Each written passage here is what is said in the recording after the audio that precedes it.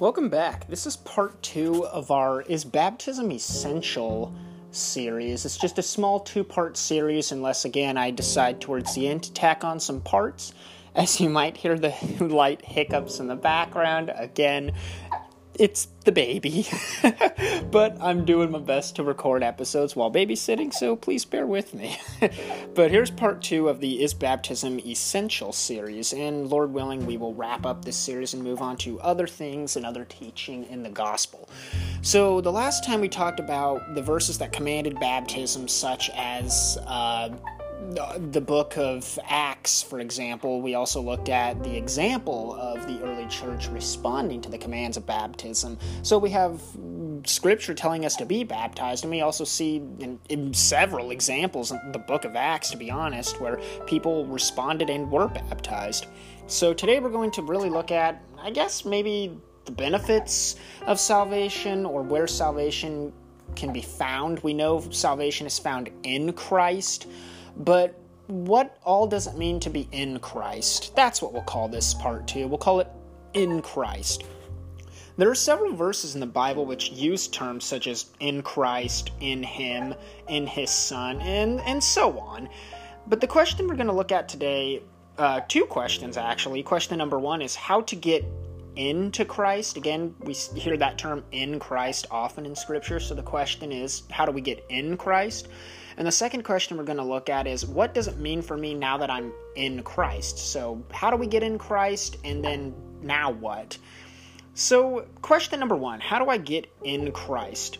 If you look at Galatians chapter 3, verse 27, we read a verse that says, "For as many of you as were baptized into Christ have put on Christ." And we read in Matthew chapter 28, verse 19, the Great Commission, "Go therefore and make disciples of all nations, baptizing them in the name of the Father and of the Son and the Holy Spirit." You see, when you're baptized in the name of Christ, you're then clothed in Christ, thus putting on Christ. Let me say that again. In Galatians 3, it says, "For as many of you were baptized into Christ have put on Christ." So when you're baptized into Christ, putting on Christ, thus you're in Christ, clothed in Christ. So you want to know how to be in Christ? Again, be baptized. In order to be in Christ and clothed in His righteousness, we are to be baptized into Christ, as Scripture makes it clear. So that is the answer to question number 2, how to get into Christ. We could go on with more verses, but again, I don't want to ramble in this lesson. I want to just be direct and get to the point. By this point, I would hope and pray that you guys understand that baptism is highly important. So moving on to question number 2, what does it mean for me now that I'm in Christ? I've responded to the gospel in faith and I've been baptized. Now that I'm in Christ and clothed in Christ, what does it mean for me? Let's take a look at 1 John chapter 5, verse 13. It's a very, very important verse that I think gets often overlooked. It reads, "I write these things to you who believe in the name of the Son of God, that you may know that you have eternal life." You see, John wrote this letter to the church as a whole. Obviously, it's in Scripture. And he says, you can be assured of your salvation. If you believe in the name of the Son of God, you may know that you have eternal life. So when you're in Christ, that obviously means you believe in Christ. You believe in the Son of God.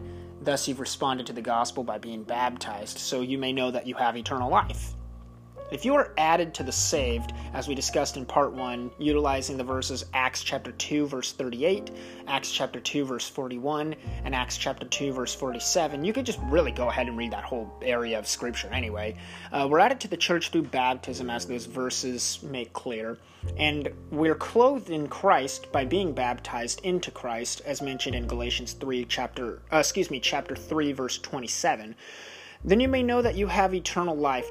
John writes these things to assure us that our labors are not in vain. Salvation was never meant to be a stressful guessing game, always wondering if you're saved or damned, if you're truly in Christ. We are meant to know and be confident in our salvation based on the Scriptures and know that we are in Christ through baptism. We have been added to the body of Christ, to those who are being saved. That's how we know we are saved, based on the Scriptures and our obedience to those verses. Let's take a look now at Romans chapter 8, verse 1. It reads, "There is therefore no condemnation for those who are in Christ Jesus." Well, if you've been baptized into Christ, you're in Christ Jesus. Guess what? There's no condemnation for you. Why? Because you're in Christ Jesus. Your eternal life does not belong in hell. Christ paid your debt, so the condemnation has been dealt with if you're in Christ. Let's take a look at Ephesians chapter 1, verse 3. Blessed be the God and Father of our Lord Jesus Christ, who has blessed us in Christ with every spiritual blessing in the heavenly places. We see all the spiritual blessings that we're discussing right now, salvation and grace and so on, are found in Christ. When you're baptized into Christ, you can be assured of these spiritual blessings that we're discussing. Let's take a look now at Ephesians chapter 1, verse 7, just a couple verses down. In him we have redemption through his blood, the forgiveness of our trespasses according to the riches of his grace. Notice the first two words in that passage. In him we have redemption. So there's no condemnation for those in Christ. Why? Because we've been redeemed. Let's take a look now at 2 Timothy chapter 2, verse 10. Therefore I endure everything for the sake of the elect, that they also may obtain the salvation that is in Christ Jesus with eternal glory. Where is salvation and eternal glory? In Christ Jesus. If you're baptized into Christ, where are you? In Christ Jesus. Let's take a look now at Mark 16:16. Whoever believes and is baptized will be saved, but whoever does not believe will be condemned. All scripture comes from God's mouth. This verse above, that is Mark 16, verse 16, came from the mouth of Christ directly to the apostles. If you have a Bible with red ink, this would be a verse that would be in red ink, because it was from the physical mouth of Christ to the apostles. Though again, all scripture is God's word, even though it's not in all of it in red ink.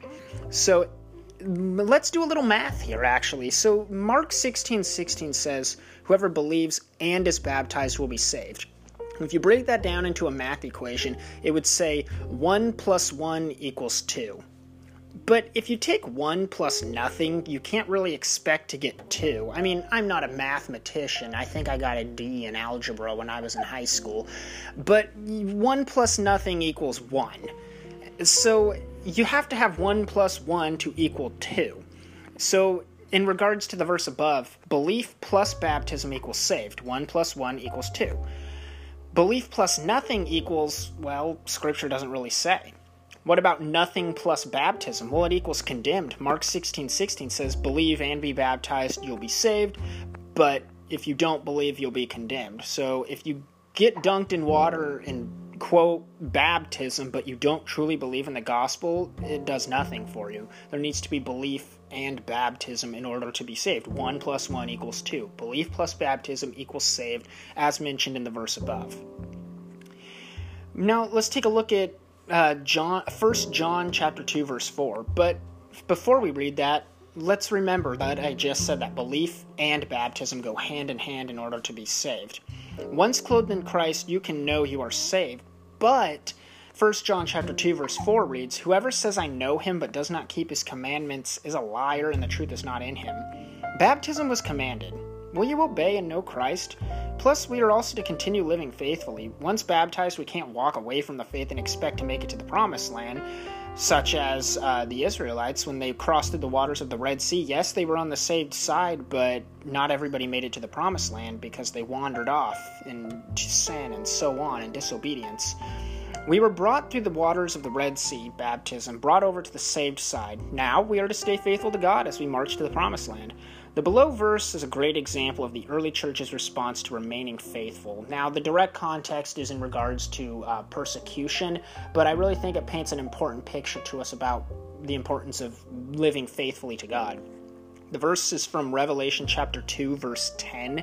It reads, do not fear what you are about to suffer. Behold, the devil is about to throw some of you into prison, that you may be tested, and for 10 days you will have tribulation. Be faithful unto death, and I will give you the crown of life.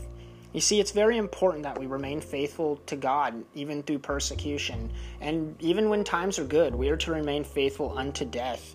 Because, well, we've been brought over to the saved side. If God got us through the waters of the Red Sea, He's going to see us through to the promised land. So, respond to the gospel today. Believe and be baptized, and you'll be saved. And when you're baptized, you can be assured of your eternal life, no condemnation, all spiritual blessings, salvation, and so on, the benefits as we have discussed. So that really concludes this short series of Is Baptism Essential? There are many, many, many other verses in regards to talking about the importance of baptism. I don't know the verse off the top of my head, but even Peter in one of his letters writes that just like in the days of Noah, baptism, which corresponds to this, now saves you. And again, there's a ton of other verses, and in the future, Lord willing, I'll be able to come back and discuss some of those verses. But I really think I've made it clear in Scripture, and I think Scripture makes it clear to us in just a handful of verses the importance of baptism. So if you haven't been baptized yet, I invite you to do so. What if it is really important? I invite you to please don't harden your heart. Don't play around with this stuff. Just be baptized. I'm not trying to say these things as a prideful, I'm right, you're wrong. I genuinely care about you, and I don't want you to, miss out on an important piece of the gospel. Please, I beg of you to go get baptized. If you have not yet, it is very important. Very, very, very, very, very important. And so, I really hope and pray that these lessons of baptism have been, of any value to you, really, and that some of you have responded. If you have responded to the gospel and have been baptized, I really, really want to hear from you, because it would mean the world to me knowing that this gospel through this podcast has reached people. You can email me at churchofchrist.bible.podcast@gmail.com. Again, my email is churchofchrist.bible.podcast@gmail.com. Please let me know your story, or you could leave a review in the Apple Podcast just letting me know if this truly affected you and you have responded to the gospel. I pray that you will share this series with others.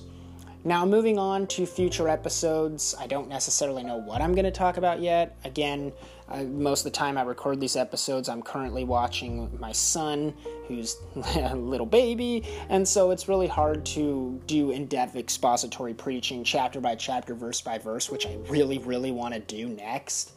But again, my episodes are my recording's a little inconsistent when I actually get a few minutes to myself to record.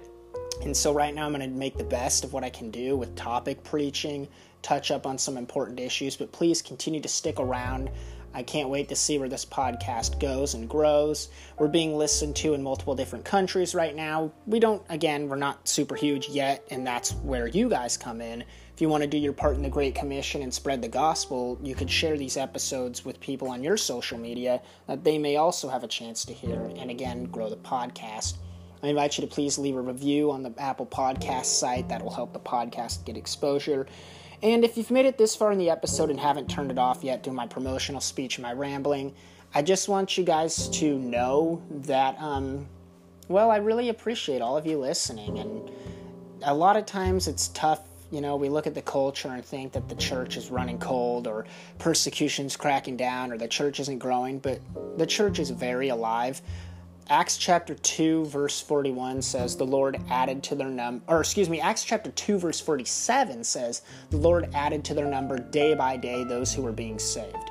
So if the Lord adds day by day, that is written in Scripture. So that means it is a legitimate fact. And so I have faith that even today in 2020, the Lord is still adding to the number of those that are being saved day by day. So please, I encourage you to do your part as well and spread the gospel and be a part of this exciting news. Don't be discouraged. I am in no way, shape, or form a professional at this, and that doesn't matter because the Holy Spirit strengthens me to do this.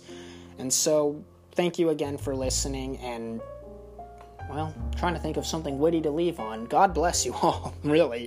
Thank you, guys.